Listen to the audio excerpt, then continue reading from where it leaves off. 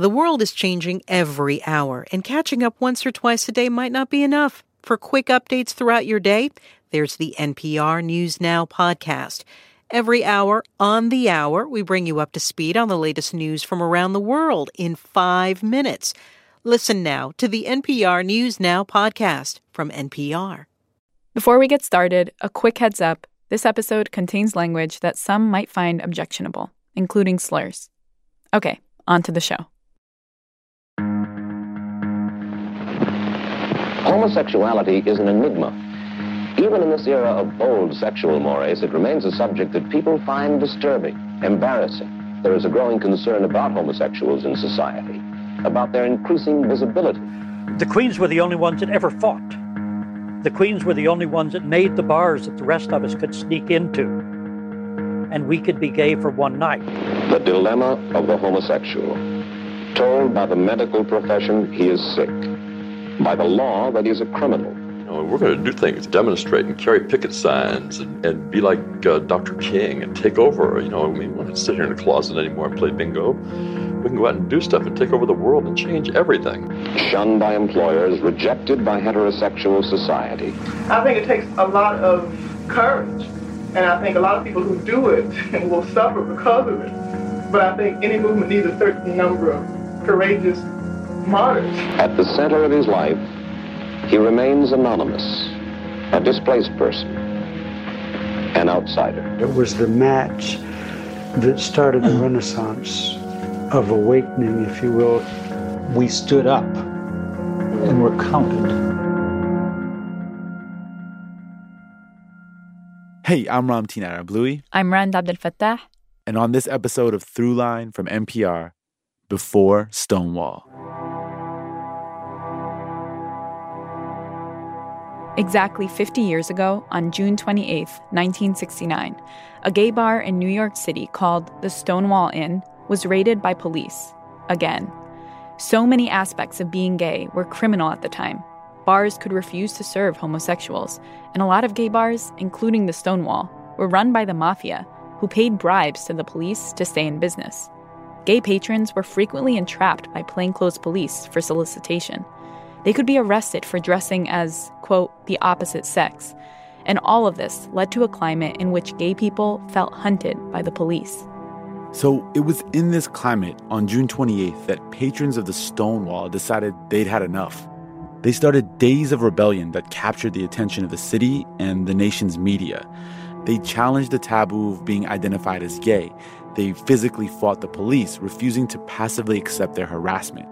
And today, Stonewall is seen as the start of the gay civil rights movement. But is it? To better understand Stonewall, we wanted to know what came before it. Who were the people and what were the events that set an example of standing up to the prevailing harassment and discrimination of the time? Answering this question isn't easy. Gay history is hard to find. Gay rights organizations were often secret. Gay activists used pseudonyms in public. Harassment of gay people rarely made the news, and acts of defiance by members of the gay community made the news even less. But we met Eric Marcus, who offered us a window into that history. Eric runs an organization and podcast called Making Gay History. Back in 1988, Eric was working as a producer for CBS News. What I really wanted was to be on the other side of the camera, out in the field doing stories as an on-air reporter. And I was told, after speaking with an executive, that they would never put an openly gay person on camera for CBS National. So I took this opportunity and left CBS and wrote a proposal for making what was then called Making History. In 2 years, Eric found and interviewed dozens of people, and his book, Making History, was published in 1992. Once done, he gave his audio recordings to be archived at the New York Public Library. Then, more than 20 years later, in between jobs, Eric checked in on the tapes he'd made and found that the New York Public Library had digitized them. And so he set about creating a podcast that would feature the voices of these little or unknown civil rights pioneers. I hadn't listened to these stories in 30 years. To hear these voices again with these rich accents and language that people don't use anymore, and to hear stories that I'd forgotten, and to hear interviews that I'd completely forgotten was thrilling. Making Gay History was born. Eric said that one of his episodes was with a man named Jim Kepner. Kepner was a bit of a hoarder of materials from the early LGBTQ civil rights movement in California.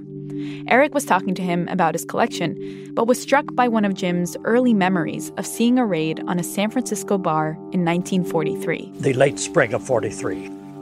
So Jim, in 1943, was going to a gay bar, and I think this may have been the first time he was at a gay bar. When I was trying to come out, a friend had told me about the Black Cat in San Francisco. I was going to join my brothers and sisters for the first time. I was on a cloud of idealism, so high that I was walking on Montgomery 4 inches above the sidewalk. I got almost to the door. I think I touched the door, and all of a sudden, a whole bunch of San Francisco policemen burst through the door. I didn't see them coming. I had by this time read 8 or 10 novels and had read several accounts of bar raids, so I knew what was happening. I wanted to do something, but instead I hid the doorway across the street, feeling cowardly, feeling guilty. And the first view I got of my brothers and sisters was about 12 or 15 drag queens and 12 or 15 men, the kind that would now be called clones, San Francisco clones.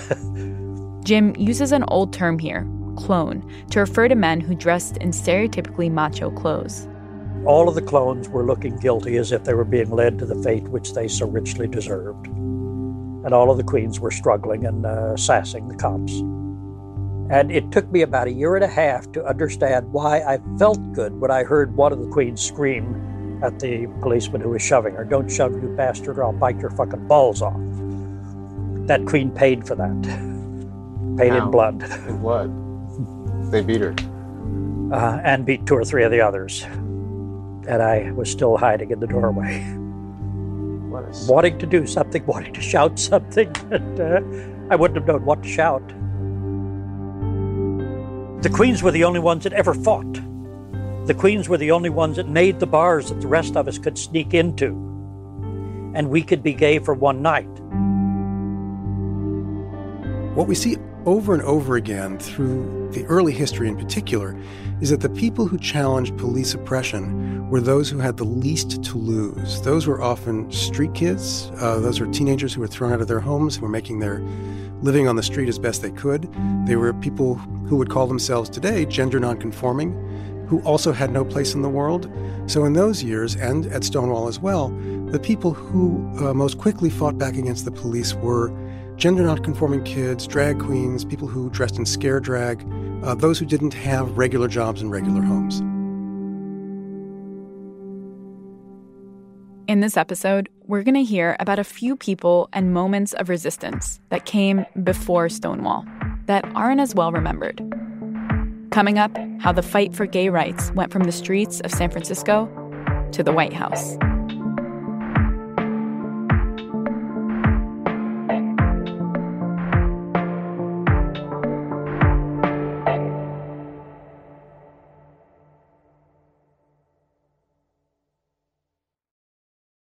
In a stressful election year, we know that a good show, movie, or book can feel like a sacred thing. At Pop Culture Happy Hour, we believe pop culture can be good for you. So we're here 4 days a week to bring you a book, movie, or show recommendation to put you in high spirits. For a dose of old-fashioned pop culture therapy, listen to the Pop Culture Happy Hour podcast only from NPR. Big news stories don't always break on your schedule. But with the NPR app, news, culture, and podcasts are ready when you want them, in your pocket. Download the NPR app today. So at this point, in the mid-1950s, the gay rights movement, according to Eric, was mostly made up of a group of outsiders with little to lose. But there was also another part of this very fragile movement.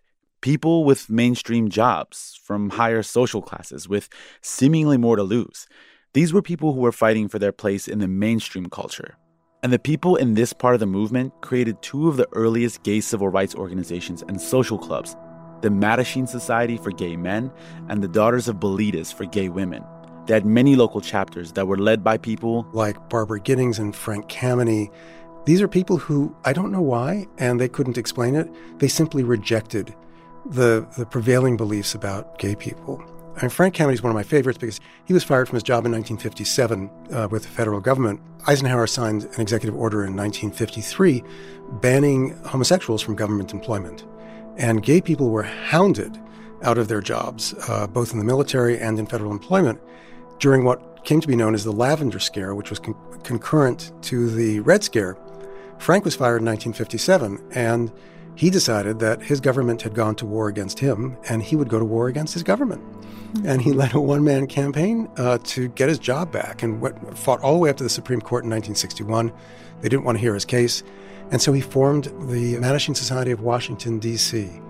And I love talking to him because he was so certain of himself that homosexuality wasn't just not immoral, it was decidedly moral. And he had a plan, and he led the first public protest in front of the White House and the State Department.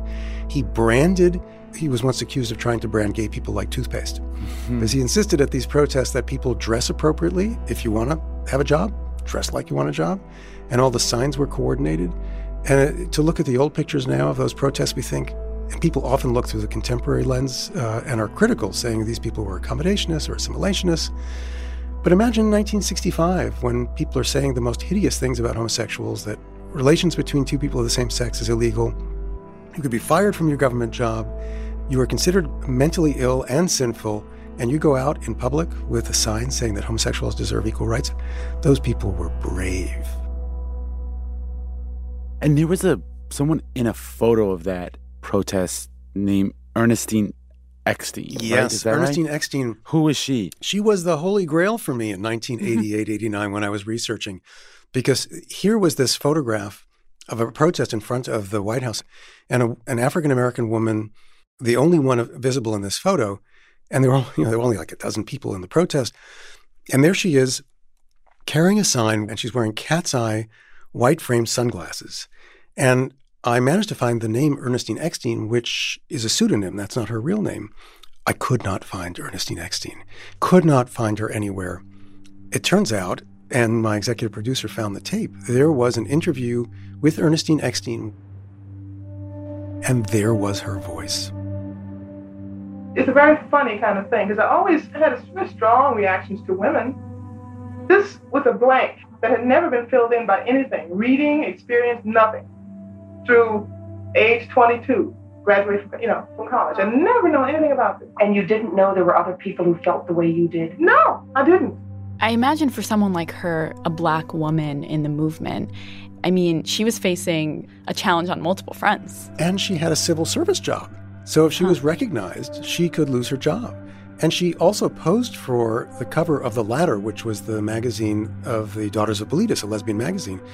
So they shot her in a way that she wasn't that easily identifiable, but, it was considerable risk for somebody like that. And I cannot begin to imagine what it was like. I was scared when I went on television for the first time for my book. And I remember somebody calling in and saying, how can you just go on television and tell people that you're gay? But someone like Ernestine took enormous risks to go out there in public. But she really believed in the importance of being out. I personally consider myself very average and normal in every sense of the word, not radical. This, to me, is the way to be. Now, I think, compared to other lesbians, my ideas are farther to the left. Most lesbians that I know endorse picketing, but would not themselves picket. Do you believe in forms of civil disobedience for our movement at this time or in the future? Picketing, I regard as very almost a conservative activity now. I guess you do. Sit-ins, Sure and that kind of thing are the thing. Yeah. And all this is an educational process of calling attention to the unjustness of the situation, which is the same thing the Negro did. Well, one thing I would like to see is a kind of respect for self-development among all homosexuals, so that they can date in public, for instance, openly, so that they can react as other people do to situations publicly, not become professional homosexuals, but feel a kind of freedom, within themselves. I think it's a personal thing. I don't think this is part of the movement. I think this is a personal thing. But do you think it's possible in the present climate of opinion for homosexuals who have self-confidence in themselves to do this openly? I think it takes a lot of courage. And I think a lot of people who do it will suffer because of it. But I think any movement needs a certain number of courageous martyrs, and there's no getting around it. That's really the only thing that can be done. You have to come out and be strong enough to accept whatever consequences come. So Ernestine set out a challenge for people in the movement in those days, but left the movement because she felt it wasn't moving fast enough. She dropped out of the movement in the late 60s. I know she was very frustrated from what I've discovered recently. She was very frustrated with the movement, that it was too tentative. She was young. She was in her mid-20s. She brought all of her experience from the Black Civil Rights Movement with an awareness that the gay movement was nowhere near where the Black Civil Rights Movement was, so they couldn't use the exact same tactics, but she really wished that they would be more aggressive. So there have always been visionaries, and they have challenged us to do things that we might not have imagined possible. Basically, what we're trying to impress upon people are two very similar things. That we are homosexual human beings and homosexual American citizens. Everybody always remembers the first word in both of those phrases, homosexual. This effort by Ernestine Eckstein and Frank Kameny to be visible was continued with what were called the Reminder Day protests. So the Reminder Day protests were organized by a number of different groups, a number of different gay rights groups. In those days, they were called homophile organizations. They were held every July 4th in Philadelphia in front of Independence Hall to remind the American public that gay people did not have their constitutional rights. This was at a time when people in my profession were in higher demand than they had been in all of human history. And I could not get a job specifically because of homosexuality. Because they could be fired from their jobs, thrown out of the military. And this was a protest demanding those rights. And you see in the photographs, and there's even some film of these protests, you can see people marching in a very orderly way with coordinated signs, and the women are in skirts and heels, and the men are in suits and ties. And it was revolutionary. I think everybody else should say, everybody should get a chance to live their life the way they wish. We are seeking for recognition, equality. We are seeking our human dignity. Something interesting about the Reminder Day marches, because people think that the first marches came in 1970 with the first gay pride march in New York, which was called the Christopher Street Liberation Day Parade, or March, in 1970. There were 5 Reminder Day marches beginning in 1965. The last one was just after Stonewall on July 4th, 1969. And then an organization, they voted to move the Reminder Day protests from July 4th to mark Stonewall, the last Sunday in June, and to do it for every year thereafter. So what most people don't know, and I only learned this through my research, was that the first Pride March in New York, and there was also one in Chicago and L.A., those were the descendants of the Reminder Day protests. The Reminder Day protests were planned and strategic. But Eric said that across the country, there were countless people who, finding themselves caught up in some kind of crackdown, just decided to fight back. Coming up, how a couple of lawyers' lives were changed when they organized a dance and the police showed up.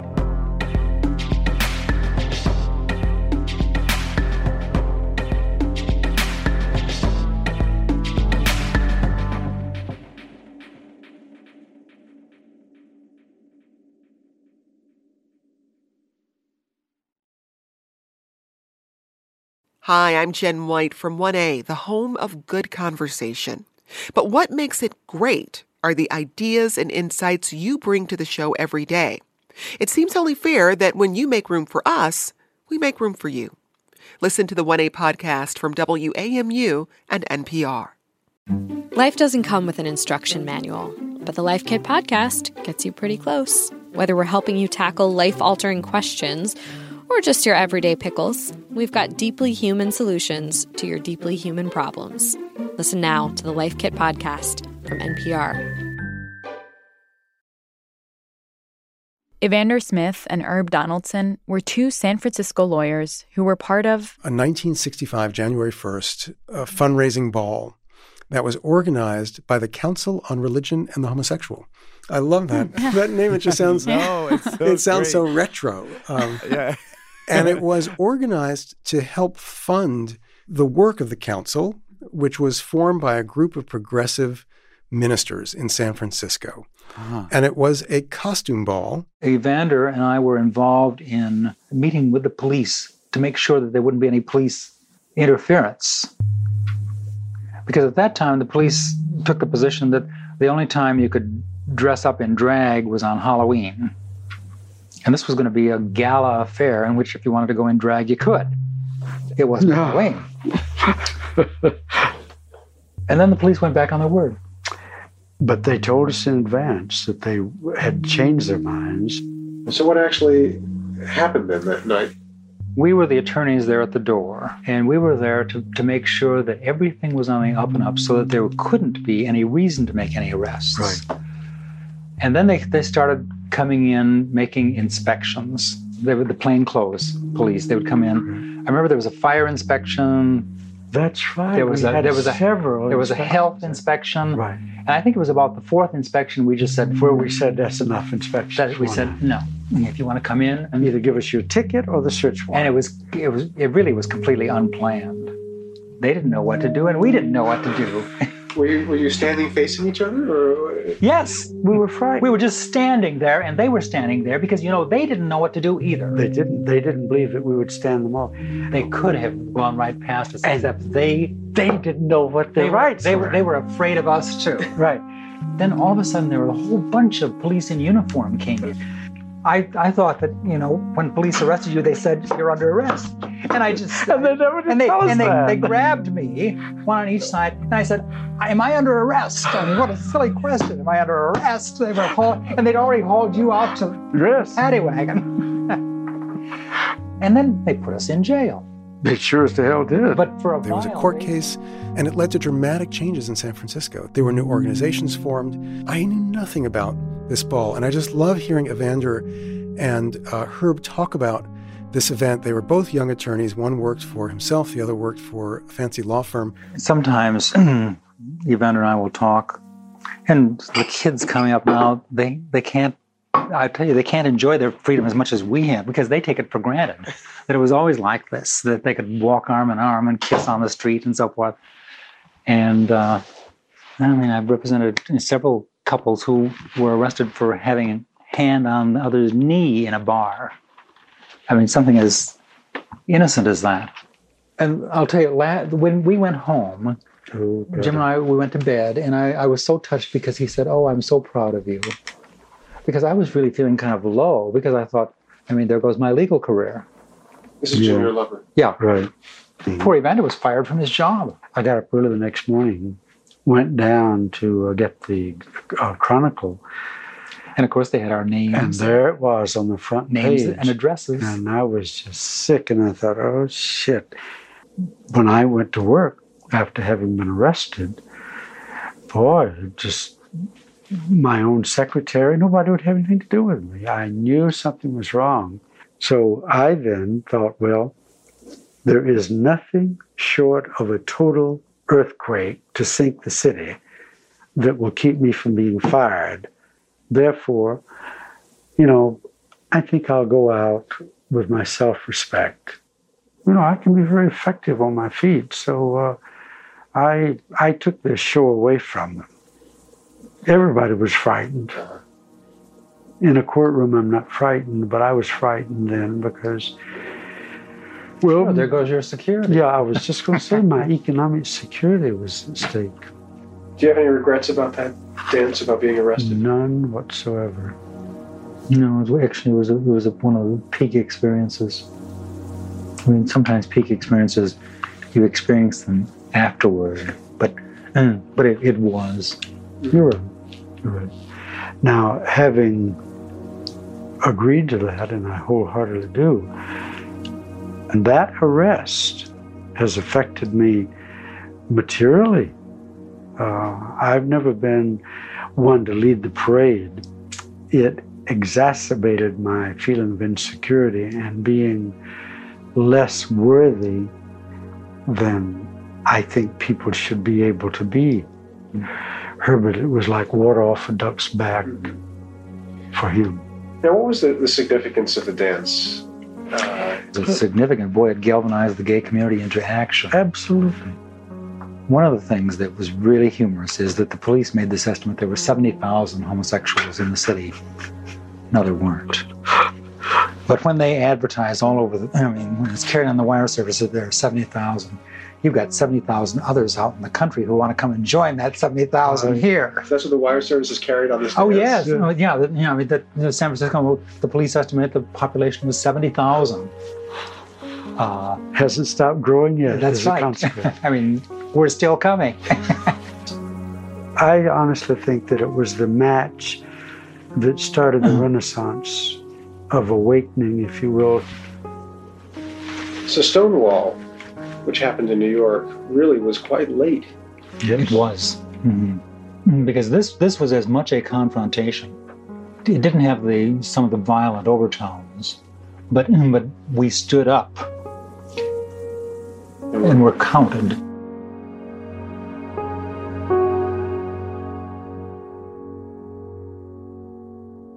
So after they did the ball on January 1st and it changed things in San Francisco, were they remembered for that activism? Did that kind of color their life from that point on? When I interviewed Evander, who was Native American, he talked about how it really changed his life, and not in good ways. It really hurt him. He felt very bad about the arrest.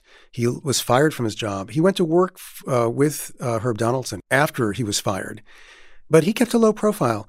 Herb Donaldson, however, went on to become a judge, openly gay, one of the first in California who was openly gay to be made a judge.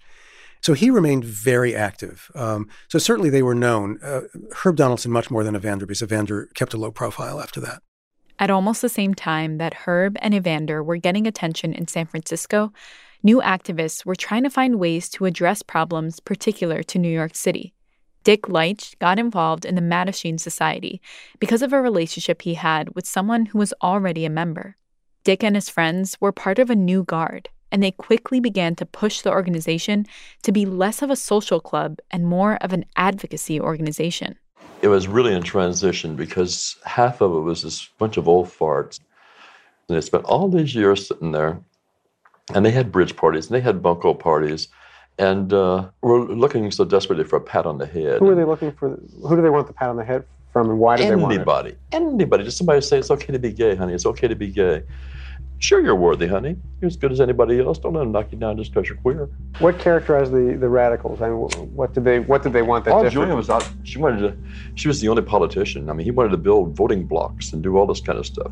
And Craig and Randy wanted to demonstrate and carry picket signs and be like Dr. King and take over. We're going to do things. I mean, we don't have to sit here in the closet anymore and play bingo. We can go out and do stuff and take over the world and change everything. And so I kind of hung out with him, and I caught it. I caught the fever.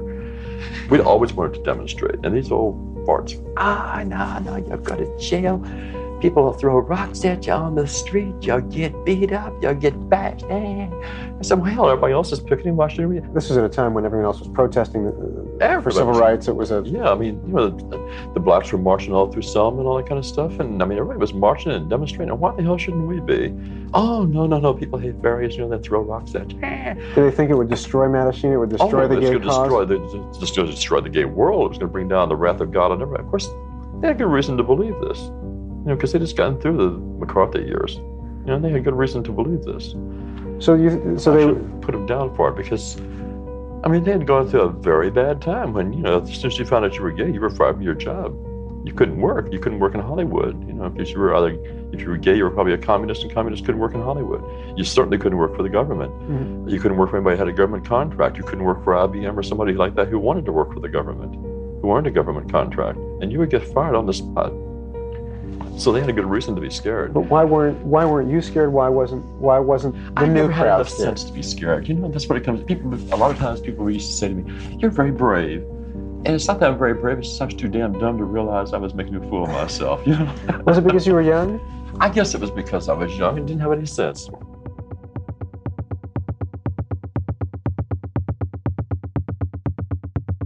They used to have these crackdowns constantly, particularly around Times Square, where they're going to get the homosexuals and derelicts off the streets.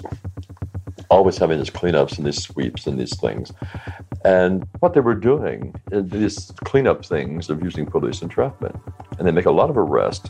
They had this vice squad, And they were like traffic cops. They worked on sort of commission. You know, these cops were plainclothes cops. They're out on the streets 8 hours a day. And the only way you could tell these people were working was by the number of arrests they made. And it came to a point where if you wanted a promotion, you better have a lot of arrests. How would they entrap people? What was Well, they had a formula that they would have. They were writing their notebooks. These little black leather notebooks cops carry. And when they got to court, no matter what actually happened, they would come up with the formula story because they would arrest, 10 or 20. And they get them all mixed up. They couldn't remember Tom from Jim from John.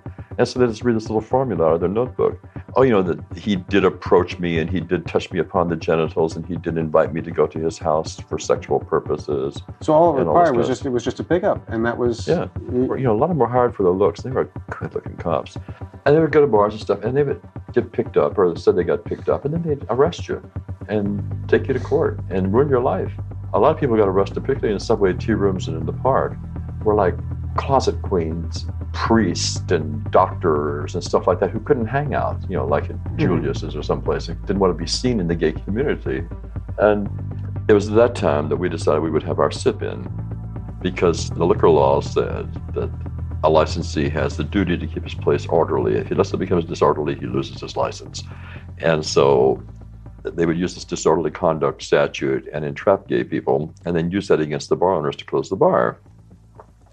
So we decided that was a violation of our right to freely assemble. And we talked to Frank Kameny about it, talked to everybody about it. And the consensus was that, yes, we had to do this.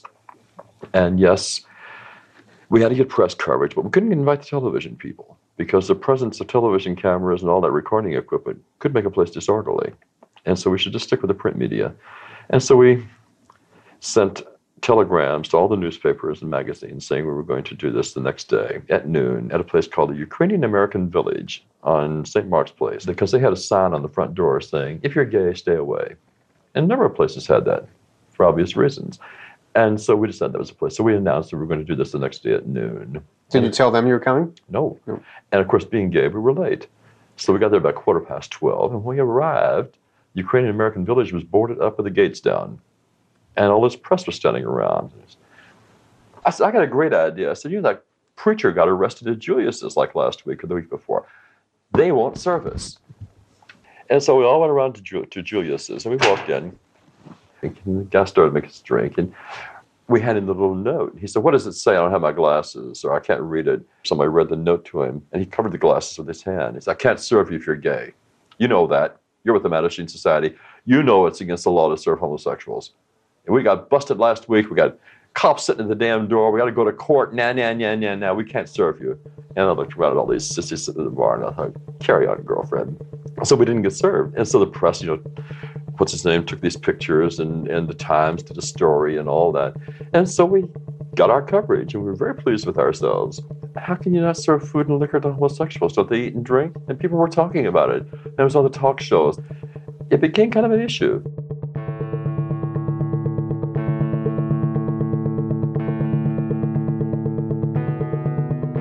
Coming up, how years of struggle built to the Stonewall Uprising, and how years of organizing made Stonewall the event we remember today.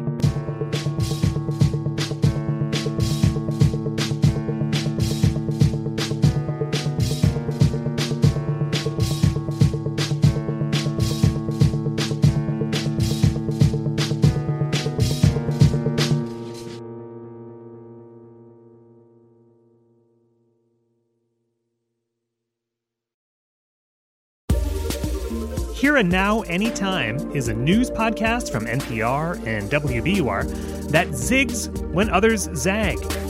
You've already heard the headlines, so go deeper on the stories that affect you with people who know what's up. Explore your world, learn something new, and make the news make sense with Here and Now Anytime. Available wherever you get your podcasts. From your car radio to your smart speaker, NPR meets you where you are in a lot of different ways. Now we're in your pocket. Download the NPR app today.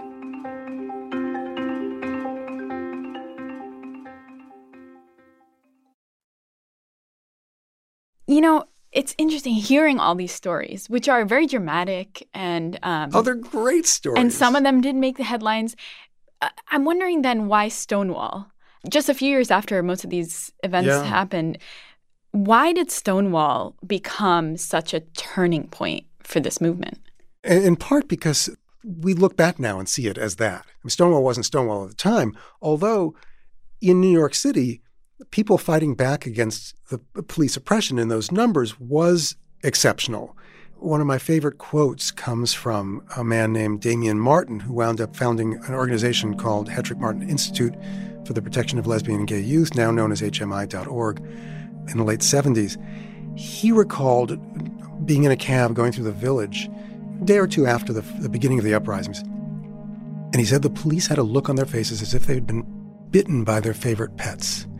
The police were accustomed to gay people running. Fags didn't fight back against the police, which made it exceptional. So Martin Boyce is one of the people who was at Stonewall, who's my favorite storyteller about Stonewall. He's now 71. And he said the morning after, as he was at the riot, it was in the papers, it was on the radio, his father, who was a cab driver who knew his son was gay and was supportive of him, said, well, it's about time you fags fought back. So that was exceptional.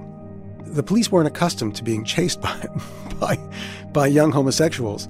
So that made it exceptional. It was also the moment in time when confrontations with the police were not unusual. There was organizing in the immediate aftermath. And then there were the people who organized the first Pride March, which happened in 1970, in June of 70. And that branded Stonewall as this event to be marked with this Pride March, which was the successor to the Reminder Day protests. And people were told to mark that anniversary every year thereafter.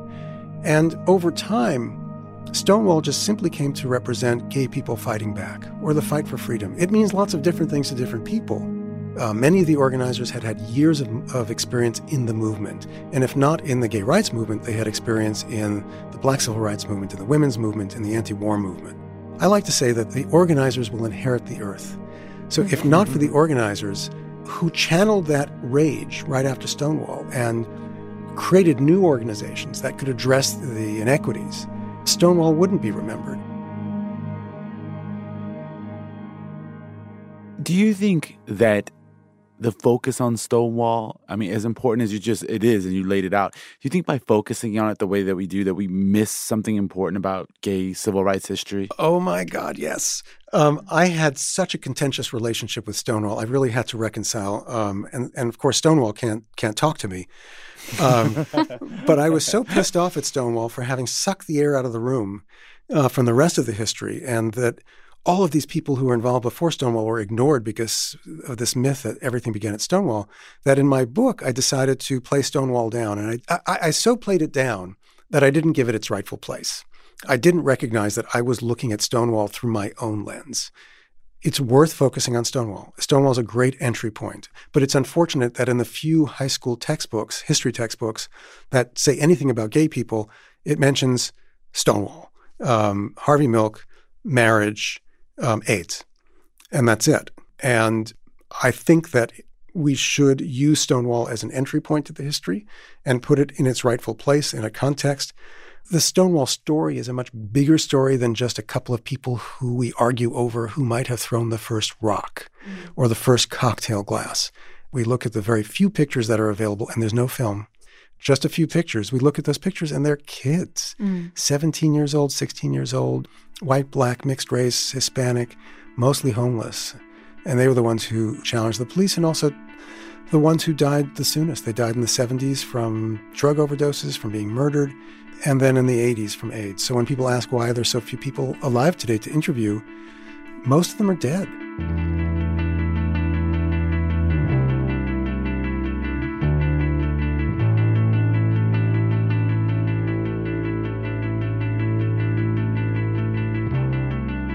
That was Eric Marcus. His podcast is called Making Gay History.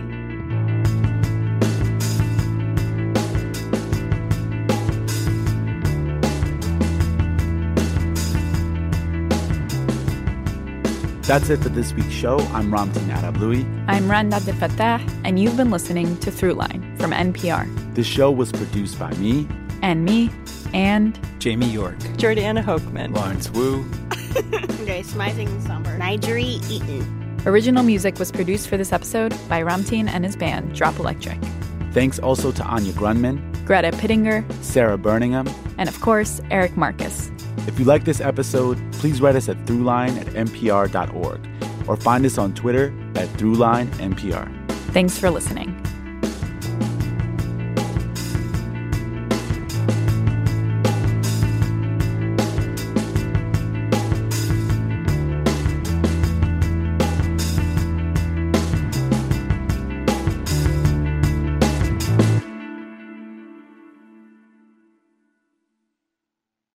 Do you want in on a secret?